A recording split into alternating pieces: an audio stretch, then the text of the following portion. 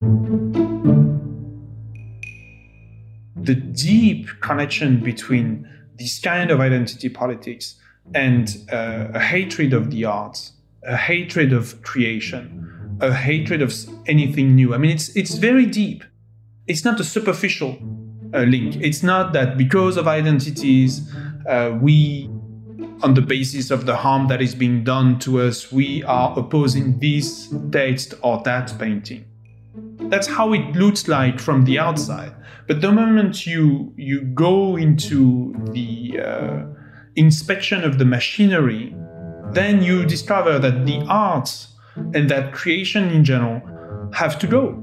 They have to go from this viewpoint because they will bring new context, they will bring complexity, they will give you objects of thought that could divide themselves. And you could think of yourself thinking of something you were not thinking before. And even that very division within yourself is a danger to the affirmation of our lives being based on a series of identities. A equals A, B equals B, C equals C. So there is this deep link against anything that will challenge this very, very limited logic. Welcome to the latest edition of the Unspeakable podcast. I'm your host, Megan Daum. My guest this week is author and scholar Laurent Dubreuil. Laurent is a professor of comparative literature, romance studies, and cognitive science at Cornell University, and the author of many books of philosophy and literary criticism. He's the founder of Humanities Lab, an intellectual forum at Cornell that explores ideas as they intersect between the sciences and the humanities.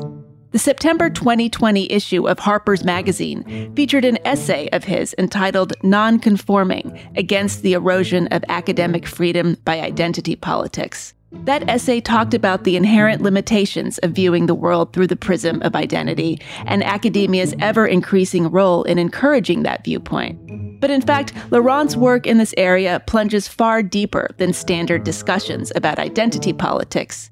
He's interested in what this sort of worldview and the technology that feeds it is actually physiologically doing to our brains. In this conversation, Laurent talks about how social media has undertaken a sort of collective cognitive reprogramming of ourselves and our world and what we can do to get ourselves out of this mess. Laurent Dubreuil, welcome to the Unspeakable podcast. Thank you for having me, Megan. We're going to talk about a number of things in this conversation, most of which only peripherally have to do with issues of identity and how identity is being folded into just about every aspect of cultural and political life. But for the sake of context, I do want to say that I came to know of you through a recent article you wrote in Harper's. And it begins with an anecdote about an initiative at Cornell where you teach to identify students and faculty who are the first generation in their family to go to college. And you write that you were not comfortable with this, to put it mildly. Can you tell us about what was going on there and what your objection was? So I'm beginning the article with this campaign that was launched a few years ago, not only at Cornell, but nationally, in order to promote what we now call first-gen students, students whose parents didn't go to college, so first-generation students. And the idea was that professors or members of the staff in the university who would be in that situation of being first-gens, of having that identity, could advertise themselves as such, getting, for instance, a free T-shirt or a free pin from the university, with the underlying narrative that first-gen students would be more comfortable to speak to you if you were to identify yourself as one of them. And even though I certainly recognize for having faced that in a different context in France, where I was a student, I certainly recognize the difficulties of being the first in a family to go to college. So I'm not undermining the differences there.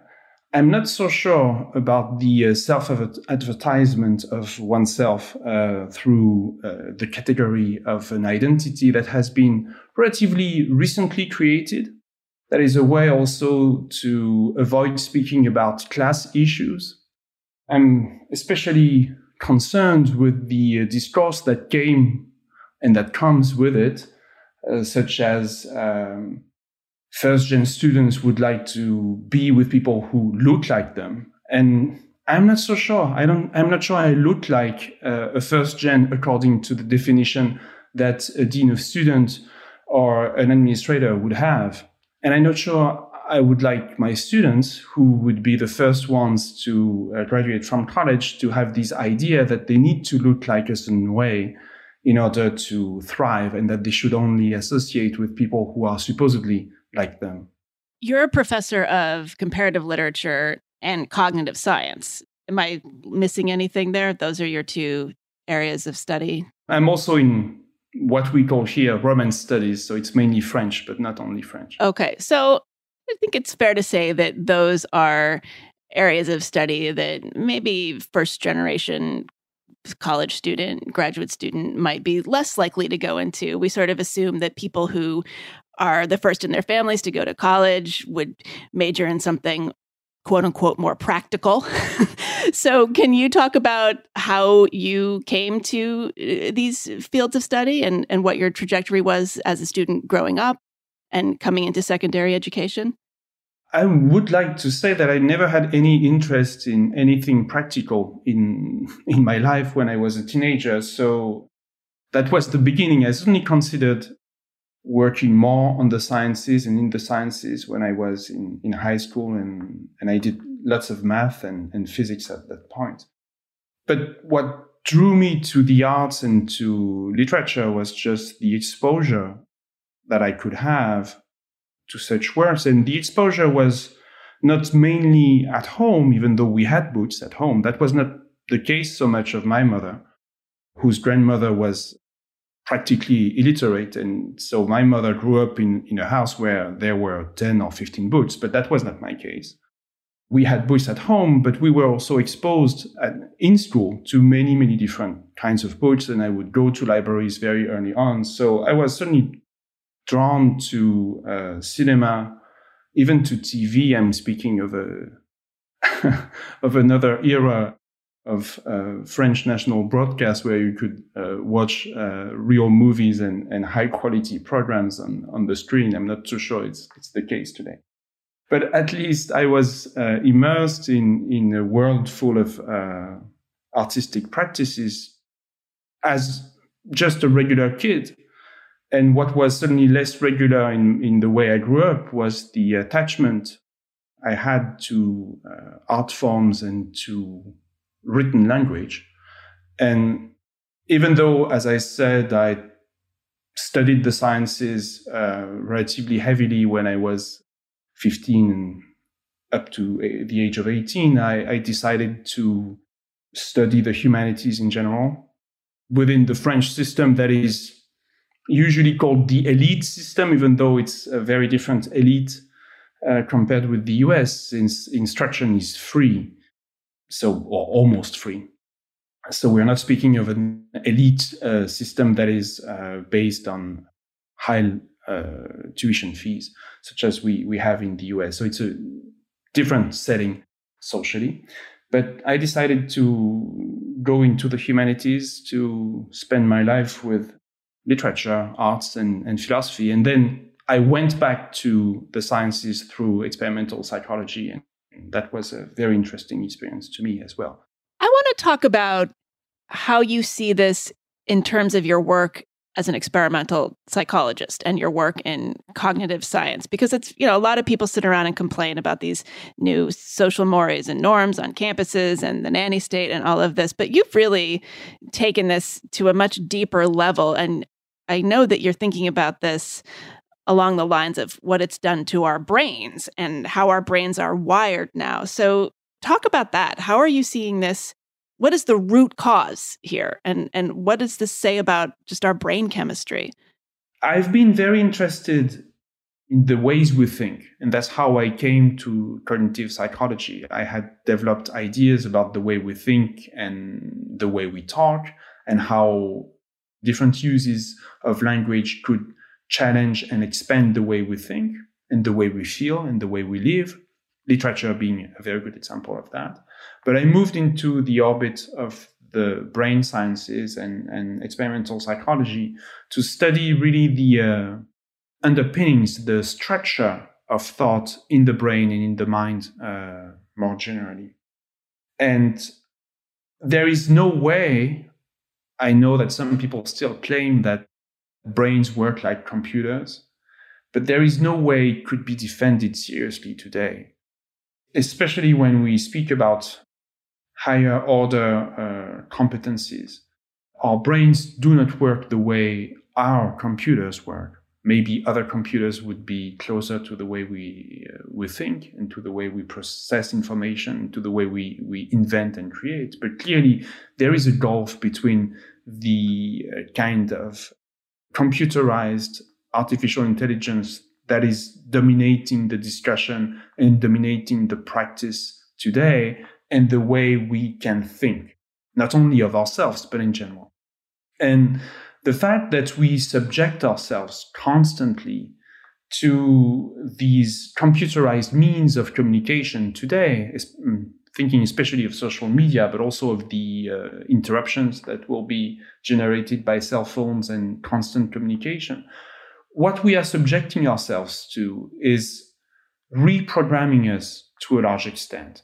Any activity that we do regularly and massively will reprogram the way we think, but also change the volume of the gray matter or the white matter in the brain, change the way you make connections within your brain. And so there is no, it's the case, for instance, that had been studied in experimental psychology with meditation, where people doing meditation for a long time would begin to have changes in the way their brain works. If you spend 5, 7, 10 hours a day within the very structure of social media as it has been designed, there is no way it will not change you. But not only change the content of what you think, but change the way you think. And that's where we have suddenly a new connection between the current resurgence of identity politics, identity politics 2.0, and the structures of the social media. Because you have this constant distraction that suddenly reduces your attention span. And that has been said more than once, and it's an obvious situation. But it's also everything that comes with our lives on computers, even multitasking, for instance. When you do several things at the same time, several tasks at the same time, it has been studied in series of experiments, nicely done, where you see that when people do more than 2 tasks at the same time, their performance is really decreasing in a very dramatic way. But the interesting twist on this is that when you ask people about their own performance, the more they sucked at doing multitasking, the happier they are and the prouder they are of their performance. So you have this kind of delusion of grandeur. You are so happy to be able to discuss, write an email, write a paper at the same time that you just forget that everything you did was very sloppy, but you're very, very proud of what you did. And all of these multitasking rewiring of the brain is really making us lose sight from what we can think, and especially it diminishes completely our ability to locate realms of thought that are not accessible to what has been given to us already. When you walk from place to place within your small bubble of communication, looking at your Twitter feed, when you are just surrounded by what you already know and by the people who are supposedly like you, it suddenly creates a very different kinds of conversation, which has nothing to do with dialogue. It's the conversation that has been promoted by social media that is based on repeating the same things to the same people by associating themselves so that they would aggregate. And you are closing yourself to anything that would be unlike what you already experienced. And from there, it's very clear to see that identities, the way they have been redesigned, are suddenly becoming a major tool for marketing purposes in digital media, where what you do in your company is to sell information and data on the people you are putting into the machine. And same thing as what we discussed with individual advising versus advising identities or categories. If you have a relatively poorly written algorithm and software, it's easier in a sense, rather than rewriting the software in such a way that it would capture all the differences and the nuances of individuals, it's easier to ask people to conform to ready-made and set identities, because that's how you will have more success in selling the right pair of boots or the right car. So suddenly you have this gigantic capitalistic model that forces people into predetermined identities, and that has tremendous interest in rewarding the assertion of identities. And let me ask you, Laurent, how do you see this breakdown in terms of generation and age? And I'm not asking this because I'm going to ask, for the 100th time on this podcast about generational identity. That's not where I'm getting at. But like in terms of, somebody who's around our age, late 40s, around there, are we less inclined to fall prey to this than somebody who is 20 now, somebody who is an undergraduate now? Like, is the brain chemistry of a middle-aged person physically, biologically, physiologically different from that of somebody in their teens or early 20s? As we know, the bad news is that plasticity in the brain is not constant. So you cannot have absolute plasticity in the brain when you're 50, for instance. But when you're in your 20s, you do not have the kind of plasticity in the brain that you experienced when you were less than 10. So the difference is not so much in terms of people in their 50s would be more resistant to change, for instance, or people in their 50s would be wiser compared with younger ones who would either be, if you're optimistic, open to change and to the new conditions of life, or if you're pessimistic, just foolish. It's not along those terms that it really works. There have been endeavors recently promoting the idea that young people in their 20s were more plastic than we thought they would be, that the brain was not ready. I believe this is a line of research that has its interest, but I'm a bit suspicious of that. I believe that it's a discipline. You can change yourself, and you change yourself constantly. But there is no way someone who would be 65 and who would be constantly immersed within the social media would be immune to the effects I was describing for people who are younger. Right. No, of course not. And there is no way to believe that people in their 20s who grew up in a cognitive environment that is quite different from the environment of all the previous generations. But there is no way to believe that those 20-something youngsters would be harmed for life, and that they would all think along the same lines. My experience as a professor is that I have lots of students who clearly voice a disagreement with the dominant culture of the day, with the way digital capitalism is being force-fed on them, and with the way identity politics are being constructed. Those students exist. They are young. Most of them are very connected to the outside world and use the internet as well. But certainly they have a different take on the potential addiction to social media, which is another step.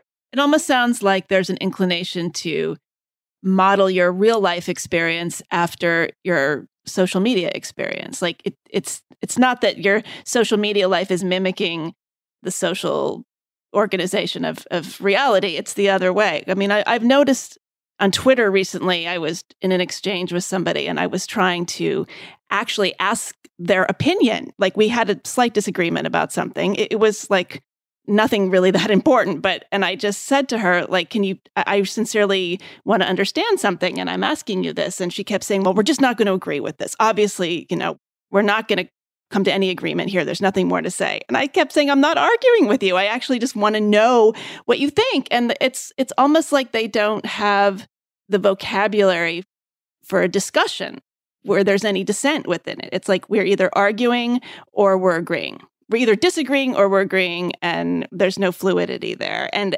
I've been always inclined to blame that on just the society. Like, that's how they grew up. They're looking at screens. Everything is very black and white. But I wonder if there's an actual brain chemistry component. Everything that you do is changing to some extent the chemistry or the chemistry in your brain and the connections of your neurons. So it can even alter the volume and the amount of gray and white matter, which are supposedly more organic than connections between neurons. So everything you do, especially at a high rate, high intensity, will change the way you think. That's very basic. And so that includes clearly what you do on social media. On these three ways of looking at it in response to what you just said.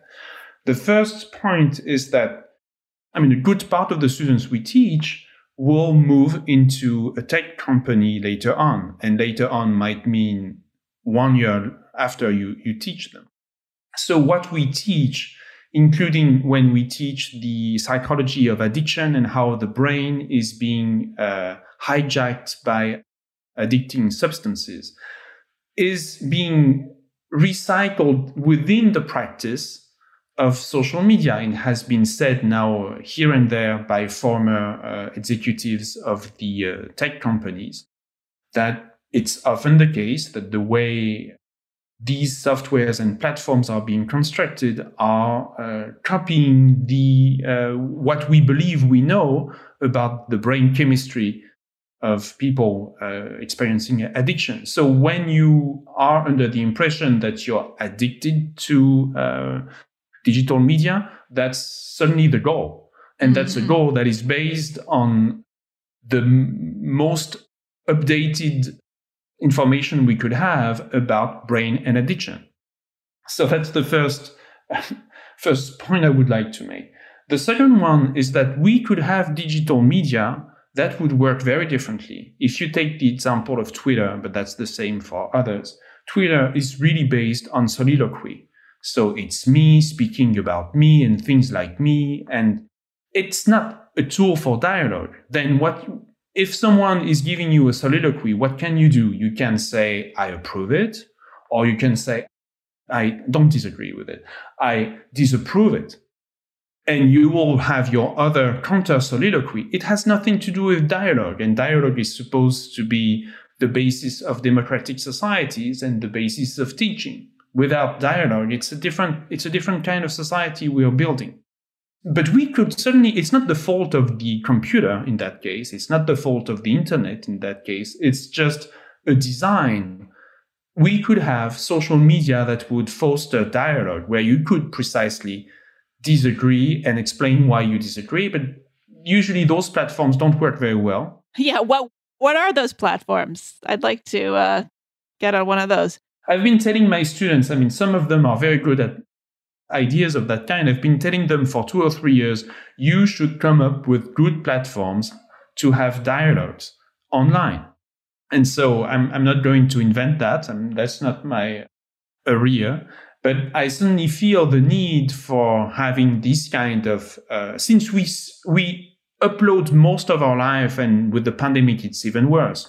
We upload most of our individual and collective life onto the internet. So if this is the reality, either we go the Amish route and we stop using anything that is technological, or if we are within that system, we try to create ideas and new platforms that would better the advancement of our social group, of our society. And there, creating tools for dialogues is something that should be done. I'm struck by how you make a distinction between disagreeing and disapproving. I've never thought about it that way. It's when somebody is quote unquote disagreeing with you on social media, especially a platform like Twitter, what they're really doing is signaling disapproval. Because disagreeing would imply an engagement, right? But disapproval is just like, I'm shutting you down and you're dead to me, effectively. It would imply a shared space for dialogue, that we could examine why we could agree or disagree. And that's not what is allowed really by the platform. So it's easier to shut you down through insults, or even to prevent you from seeing the tweets you wrote before and you will write in the future. So when people speak about disagreement, it's really about disapproval. And disapproval has nothing to do with constructing a space where we can have discussions with contrarian opinions and with differences of ideas. The last point I would like to make in response to what you just said before is that we are collectively creating this new digital society that is much more global than anything before. And this is gradually creating a kind of new dimension. And this digital social media reality is more and more independent from what is happening in the world. And so you only have percolations. I mean, sometimes it percolates. Digital media will suddenly enter the public realm, but it's more like, especially political discussions are being conceived as a response to what is happening on the layer of social media. What is very interesting in this respect is that because that network is global, you now see, for instance, the rise of identity politics in many European countries where the entire political tradition would be at odds with the way it is being conceived now. Whereas it's not true that the entire political tradition of the US would be so naturally opposed to identity politics. There is an historical link within the US. But in other European countries, you would think that it cannot work, but it works pretty well. Suddenly, identity politics is no longer this thing from the 90s that was a kind of laughingstock for every European citizen when they were hearing about the American society. Suddenly, it's something that you can appropriate. So you will give it a kind of personal update. It's like, it's a facelift. What we call yes. Yeah, and that's what we call personalization in a computer, when you have the choice between a black or a gray background, and then suddenly it's personalized because you have an option between a decision between two options. Right. And so that's really what is happening there, that you will have a French version of identity politics, a British version of identity politics, a German version. So you will give it some kind of personalization, but it's just this version that is no longer American, but that is just global, and that happens on digital media, which means that you can have one event somewhere suddenly having direct repercussions in a context that is completely different, but that doesn't matter so much. And why does this bother you? How catastrophic is all of this? Because often I think when we talk about this stuff, it's on the level of annoyance. Well, this is annoying and we need to actually get to real substance when we talk about things. But I get the sense that you see something much more pernicious here. So I want to kind of drill down into that. What I see is that the emphasis on the kind of political identities that have been fostered and the tendency to have new proliferating identities that will become more and more ridiculous and more microscopic is just putting us backwards and anchoring us collectively into what has been done, into a narrative about self-harm, harm you can inflict to people.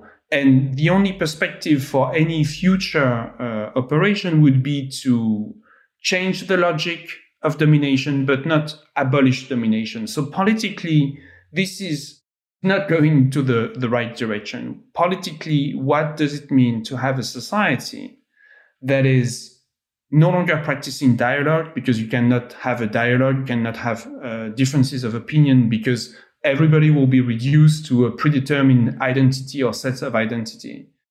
So you can no longer have a space for disagreement. You can vote, but you can vote according to your identity. And now being a Republican or being a Democrat is more and more, as has been argued by others, is more and more a question of ready-made identity more than a question of discussing what the program is. So I believe the moment we're in right now within the US with Trumpism and this kind of fragmented social fabric is a very good example of what we are going to go to through the acceleration of identity-based approaches, being understood that, in my opinion, the core of Trumpism is identity-based. So that's one thing politically. But then it looks pretty ugly because I don't think that the US makes the envy of the world right now for its society. No, certainly not. But it's still a part of the catastrophe that we are preparing. And in a sense, to me, it's a minor part because there is no way you can create, not only invent or not only update the thing that existed. There is no way you can create clearly in the arts, but also in philosophy, but also in the sciences.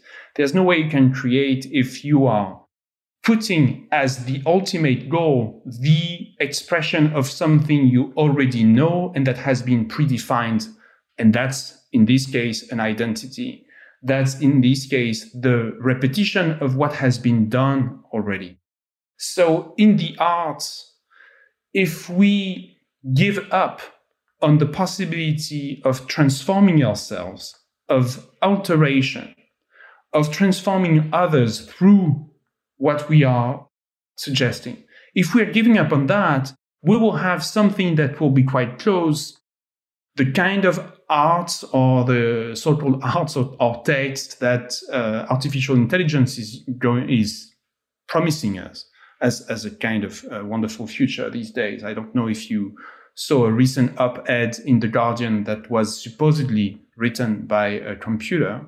No, I did not. Glad to know I'm being, my op-ed career is being taken over by computers. Fair enough. Exactly. I mean, the idea was to show that you could replace most op-ed writers with computers. These days, for sure. And in The Guardian, especially, yes. And that's exactly what I thought. That's exactly what I thought. I thought it's true that given the op-eds I see in The Guardian, artificial intelligence could do the same. Well, was there the perfunctory "to be sure" paragraph? So it sort of there is a template for writing op-eds. I mean, there's definitely a formula, but I wonder how much time the AI spent with the perfunctory, like, to be sure, people from marginalized groups suffer from what I'm about to talk about much more so than everybody else. Like, you know. The interesting part of it was that the editors of The Guardian thought that the software should write about its identity. So they asked the software to write about artificial intelligence. It said speaking as an artificially intelligent entity. Exactly. What was the topic of the piece, actually? It was just its own identity? Don't be scared. Don't be scared. I'm not going to replace you. I'm good. Oh, okay. So and nobody had to pay me. I wonder what they paid this columnist. No, they didn't pay anyone because the inventor of the software is a young undergraduate student, so I'm sure that he got nothing out of it. So it's the best. I mean, it's the best future for The Guardian, I guess. Right. So clearly, we can say goodbye to the arts if we are not allowing ourselves to be challenged, changed, altered, and transformed. The moment you are deciding that the absolute form or the best form of society is this kind of digital construct that we saw happening, you are de facto, with no harm intended, you are de facto shutting down the possibilities of creating something new. And that will affect all areas of life, from your sentimental life, where you will not be able to invent something new, to the sciences and the arts. So I may be taking this down to a sort of banal level, but I think it's worth pursuing. When you talk about how we might as well say goodbye to the arts if we go too far down this path, are you also talking about the identity politics manifesting in ways like, well, I'm a white person, so I can only write about a white experience in a novel, in a screenplay, whatever it is? Are you talking about just the way, fiction, for instance, by definition, is about transcending identities?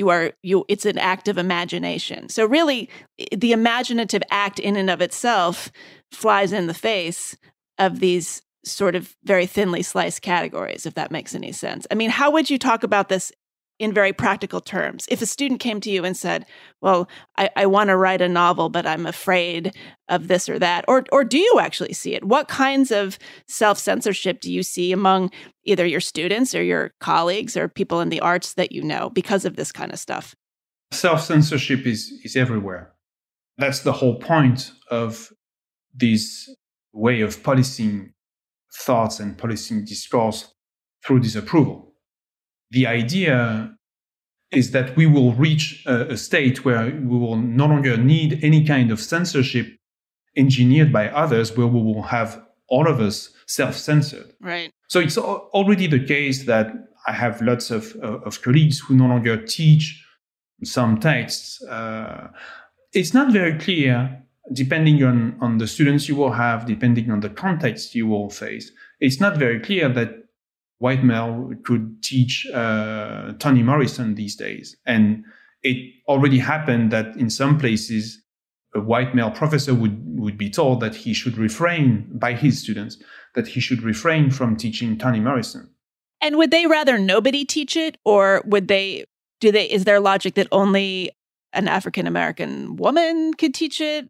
There's a logic that only an African-American woman would teach it. And not a woman of color, specifically an African-American. It will depend. It will depend. I mean, you have all kinds of variations in these demands. One is understandable to some extent, and it's the idea that you could have more diversity in among the faculty. Right. But then deciding that an African-American woman would not be in a position to teach Shakespeare, for instance, is kind of racist, dazzling to me. I mean, I don't know how this could be possible. What does critical thinking mean to students now? When I was a college student, that was the name of the game. We were all there to learn how to think critically, and we thought critically to a fault. I felt like we were all contrarians, whether we were in the classroom or we were in the dining hall or we were sitting on the, floor in the dormitory getting stoned and listening to music. We were always just sort of poking holes in the conventional wisdom. And that was the mode of thought and discourse. But in listening to you now, it occurs to me that critical thinking has been replaced by what we call critical studies. And they're at odds, right? They are. It's true that we have a responsibility in the sense that critical thinking was sometimes used as a relatively empty category. Right. I mean, lots of people were very happy to say that they were critical thinkers, even though they were not thinking and they were not critical. Right. They're just criticizing. Yes. Yeah. So yes. Let's say that we may have overused the category. Still, you're right to say that there was a cachet and that there should be a cachet, and we can call that differently. I don't care so much about that. But certainly, critical studies these days is not about having an open-ended and contradictory dialogue at all. I was struck by the reaction of a smart undergraduate student, not an undergraduate student of mine, but at the Q&A section after a talk given by a colleague from another university, where this colleague was describing the rise of anti-Semitism and what he called Islamophobia in Europe. And so this student in his 20s raised the hand and said something that certainly for him was a way of expressing a critical idea. And he said, so does it mean that the best way now, in order to consolidate democracy in Europe, would be to implement censorship on everything that is being published? And he was not kidding. He says this with a straight face. Straight face. And I understood that to him, it was a way of being critical of the people who are hateful of Jews, for instance. But we see now that critical studies has been turned into an appeal to censorship and to censor and cancel the opinions that you do not share. And you do not share them because they are supposedly bad. And lots of them are bad. That's for sure. The question is, do we draw from that the conclusion that censorship is the way to go, or cancellation or cancel culture is the way to go? And what do we achieve through that? And also it's canceling complexity. I noticed that more and more. Of course. One of the things I wanted to ask you. That's the first thing to cancel. That's right. And then complexity is at the root of any interesting art or intellectual expression. I mean, that's what's so frustrating. So I don't know if you're following the controversy surrounding this French-Senegalese film called Cuties. It's an art film. It was made by a French-Senegalese woman director. It has to do with very young girls in Paris, in a very lower class section of Paris, who are copying sexually suggestive dances that they see on places like TikTok and on Instagram. Are you familiar with this film? I'm familiar with the discussion surrounding it. I didn't watch the film, but I read some of the things surrounding it, yes. So I actually saw it this weekend. We're recording this on September 14th, and I think that the discussion around this is really peaking this week. I thought it was a really close to masterful in terms of a piece of art and a piece of commentary. I have never seen something that really gets at the way these girls are mimicking sexual performance and gestures without really having any idea what they're doing. It's all about the reward system of social media. You have these, this young girl she's Muslim. There's a lot going on. I don't want to give away too much. Her father is taking a second wife. Her mother's suffering terribly around this, but putting on a brave face. So there's a lot of trauma going on, and she gets taken in by the reward system of social media. She can post sexually provocative images of herself, and suddenly she's got a dopamine hit, and she hooks up with this clique of girls who are at first very mean, and they're mean girls and they're bullies to her, but then she joins them. They have this dance troupe, and they're rehearsing for this dance competition of very, very, very sexually suggestive sort of choreography that, frankly, we see all the time. It's nothing we haven't seen in unscripted television in the US and elsewhere. Anyway, I'm going on too long, but the fact is that there has now been a call for Netflix to cancel this film. Nobody has really seen it, but the criticism seems to be, as far as if I'm reading it correctly, is that because social media exists and because scenes from this movie, which is a very deeply feminist film in my view, because scenes from it can be taken out of context and showed on social media in a way that is really tantamount to child pornography in some people's eyes, therefore the film should not exist. The film cannot exist as a piece of art in and of itself. And it's very meta, because the film is about this very concept anyway. It's about social media, and now it is itself being canceled by social media. But I don't know. Do you have thoughts about this? Yes, with the caveat that I haven't watched the film. Okay, well, nobody else has either, it seems like. But yes. And that's also very typical that people would suddenly oppose a film. Well, they refuse to see it. Of course. Now they can say they morally, they would on moral grounds, they refuse to see it. I mean, it's a very good example from what I can see of a critique of child pornography that is being equated with child pornography. And so that's right. That's what we are facing constantly.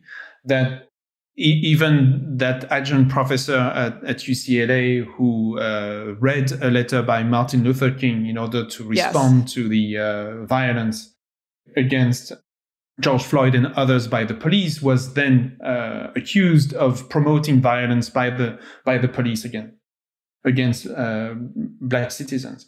And so the critique of child pornography is equated with child pornography in itself. From what I could read, there is very, very little doubt, and you watch the movie, but there is very little doubt about the intentions of the director, who is certainly not promoting child pornography for tiny girls. And I read the other day that the fact that that the movie director conducted auditions meant that she subjected hundreds of children to the suggestive dances that she wanted to see on screen. So there is this kind of new layer where you have not seen the film. You have seen pictures coming from that. You don't understand the intention at all. And you are now even portraying the movie director, who is a feminist, from what I can see, yes, who is really opposing child pornography. And you are portraying her as someone who would have a kind of hidden pleasure in putting 500 children into almost like a pedophile ring. And that's very, that's also very typical of something I studied in the book. That was the reason behind my writing of the essay in Harper's, that you no longer have a distinction that is made between different levels of representation. So, for instance, if there is in a text a depiction of a rape and the rape is being condemned by the author, it is being considered to be a promotion of the rape culture, right, in the same way. And that's exactly what we're dealing with here for that movie, where there can be no internal critique. That's why it seems that you still have within that identity politics 2.0 plan, you still have a kind of interest in the word critical, but that means that you are critical of someone else. And that there should be no internal critique, that there should be no internal complexity, that there is no irony, of course, but there is, of course, no denunciation through sophisticated means. And we are just dealing with a very flat world, yes, with a very flat reality there. And also, I was noticing some people on social media, they kept referring to the film as a show. A couple of people said, well, is this show on in different countries? Like, it was almost as if they had never seen a movie, that their experience of the quote unquote arts and entertainment took the form of television series or unscripted series. One of the things I find fascinating about the critique of the audition process was that somehow this is being deemed less acceptable than just filming girls doing this on their own in the context of an unscripted television series. Like there would be something like Dance Moms. I'm not familiar with this show yet, but I'm going to look into it. Apparently it's a reality show about these sorts of dance troupes of very young girls. There's the whole phenomenon of the child beauty pageant. And somehow the logic now is, well, those things are abhorrent. But if we're looking at them as a documentary, as if we're turning the camera on people who are already doing this, that is not as bad as writing a script, holding auditions, creating characters, and a director directing somebody to do these things. And that to me just seems completely backwards. The characters are fully developed characters that also do these dances. And that's why it's not pornography, for starters. But precisely, I mean, that's a very, very striking example of the deep connection between this kind of identity politics and a hatred of the arts, a hatred of creation, a hatred of anything new. I mean, it's very deep.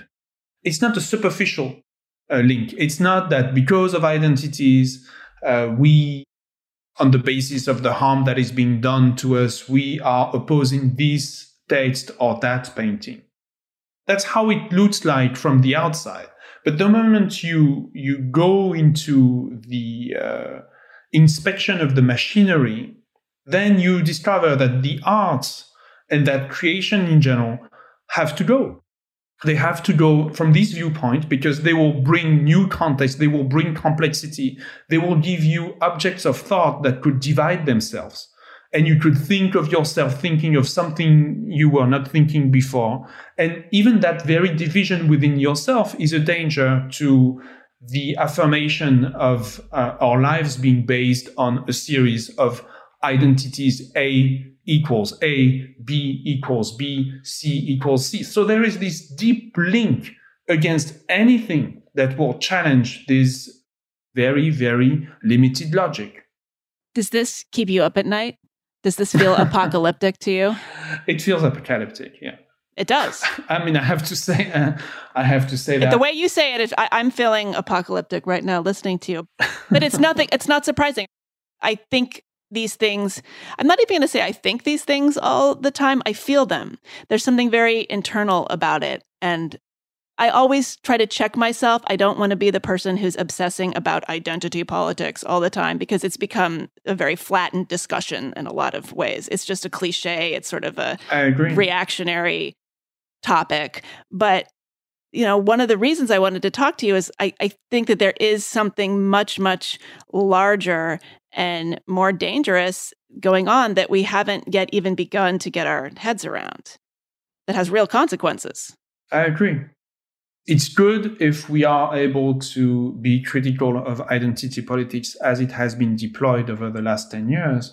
But it's not a very interesting conversation. It's a conversation we must have, but I'm certainly not participating in the conversation because of a tremendous interest of speaking about identities. As I said, when I was very young, I decided I would not identify, and that was it.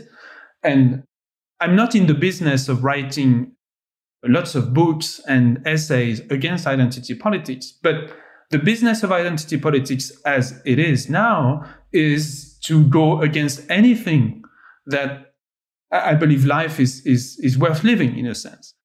Creating new ideas, constructing new ways of feeling, new relations with others, looking into different cultures, different sets of minds without being attacked about the possibility of cultural appropriation.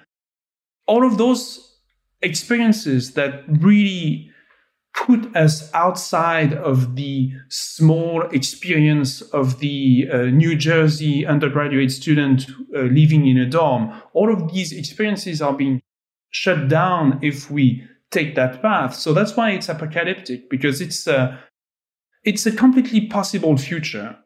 I mean, this identity-based view of society could be our future, and it will be a catastrophe for everyone.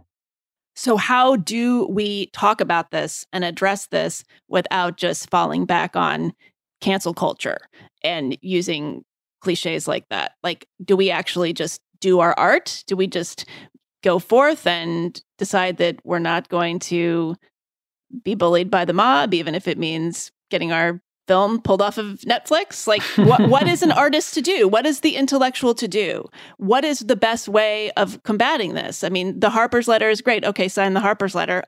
What's next? That's partly what you said. I mean, we need to produce, we need to create, we need to do those things. Knowing, unfortunately, that the space for anything non-conforming will not grow wider, at least for the time being. Certainly, having other ways of communicating in the digital world would help. I really believe my life is about the arts and about philosophy and the sciences, but I know that there are other ways of living. And we spend, all of us now in most countries of the world, we spend lots of time online. And so we need to have tools online that would not only be the dominant ones we have now. Again, it will be for a minority to a large extent, but we certainly need that. And we need to do some work on a very individual basis. Each time we are about to say, as something I believe that, we should try to reconsider the logic of it and try to see if there is another way to express what we think without reattaching ourselves to an idea that we believe other people could have about what we are. If you could roll back the clock, would you say that we never should have had social media to begin with? I mean, what about these people who say, well, it's brought the world together, Twitter enabled the Arab Spring, all the things we hear about it, do you still see it as a negative? I'm not opposed to the internet at all, but the internet is not the same thing as social media. Right. I don't think that the social media brought us together in any meaningful way. It brought some of us together and creating new subgroups, some of them international, that can now be waging new wars against themselves and among themselves. But that's what I see. I don't believe in the promise of liberation through Twitter or Instagram. And it's true that when the Arab Spring took place, we had almost every week on campus non-stop lectures telling us that it was the beginning of democracy in this part of the world, thanks to the use of digital media and social media. I believe we all reconsidered this kind of assumption that using a software invented on the west coast of the US would necessarily bring democracy and freedom to other places, especially because of the experience of Trumpism in the US, where clearly Twitter was not the main vehicle for liberating us. But if we could go back in time, I would say that engineers and marketers should have a better consideration for the social consequences of what they come up with. And instead of building a tool that would only maximize profit through the rigidification of categories and in soliloquies, some people could have invented ways of discussing, at least online. But of course, I know that this is not how things are, but I still believe we could come up with other ways of exchanging ideas using some kind of digital media, but clearly not the kind of dominant programs we have now. Well, I hope that's true. And Laurent Dubreuil, thank you so much for speaking with me. This has been really interesting and kind of depressing, but I think more interesting than depressing. So, so I'm always being interested makes me less depressed. So good thing. It's been a fruitful conversation. Thank you so much. Perfect. Bye-bye. That was my interview with Laurent Dubreuil, professor of comparative literature, romance studies, and cognitive science at Cornell University, where he's also the founder of Humanities Lab. His article about academia's preoccupation with identity appeared in the September issue of Harper's Magazine. You've been listening to the Unspeakable Podcast, which you can get on all the usual podcast places, as well as theunspeakablepodcast.com. Please consider supporting the podcast on Patreon, where subscribers can get benefits like bonus content, early access to the show, and video live stream discussions featuring some of our guests. You can join at patreon.com/theunspeakable. In the meantime, thanks for listening. I'll announce the next guest very soon on the website and all the usual social media spaces, except not on Instagram, since I can't quite bring myself to join it yet, but I'm working on it. Thanks for listening. See you next time. Hi, I'm Frank. I don't like change. And I just saw a billboard for this new BJ's Wholesale Club talking about up to 25% off grocery store prices. Oh, really? What's wrong with paying full price, huh? No, sir. I would not join BJ's Wholesale Club. Let's agree to disagree, Frank. Say you do want to sign up now for amazing savings. Join the new BJ's Wholesale Club, opening soon in South Fayette. Visit bjs.com/South Fayette or the BJ's Membership Center at Newbury Market. Addiction is a disease that impacts all of us. Whether you, your neighbor, friend, or family member is struggling, everyone feels the pain of addiction. Recovery Centers of America, Monroeville, wants you to know that addiction treatment works and recovery is possible. Call 1-888-RECOVERY now for help for yourself or a loved one. Recovery Centers of America have helped thousands of patients across the United States and here in Western Pennsylvania start a better, healthier way of life through their evidence-based inpatient and outpatient treatment programs. The caring team of physicians and clinicians at Recovery Centers of America see their patients as so much more than their addiction and are deeply committed to providing expert care with heart. Recovery Centers of America knows that every day in active addiction is a day in isolation, which is why they admit new patients 24/7 year-round. Don't wait. Make the call that can change everything. Call 1-888-RECOVERY now.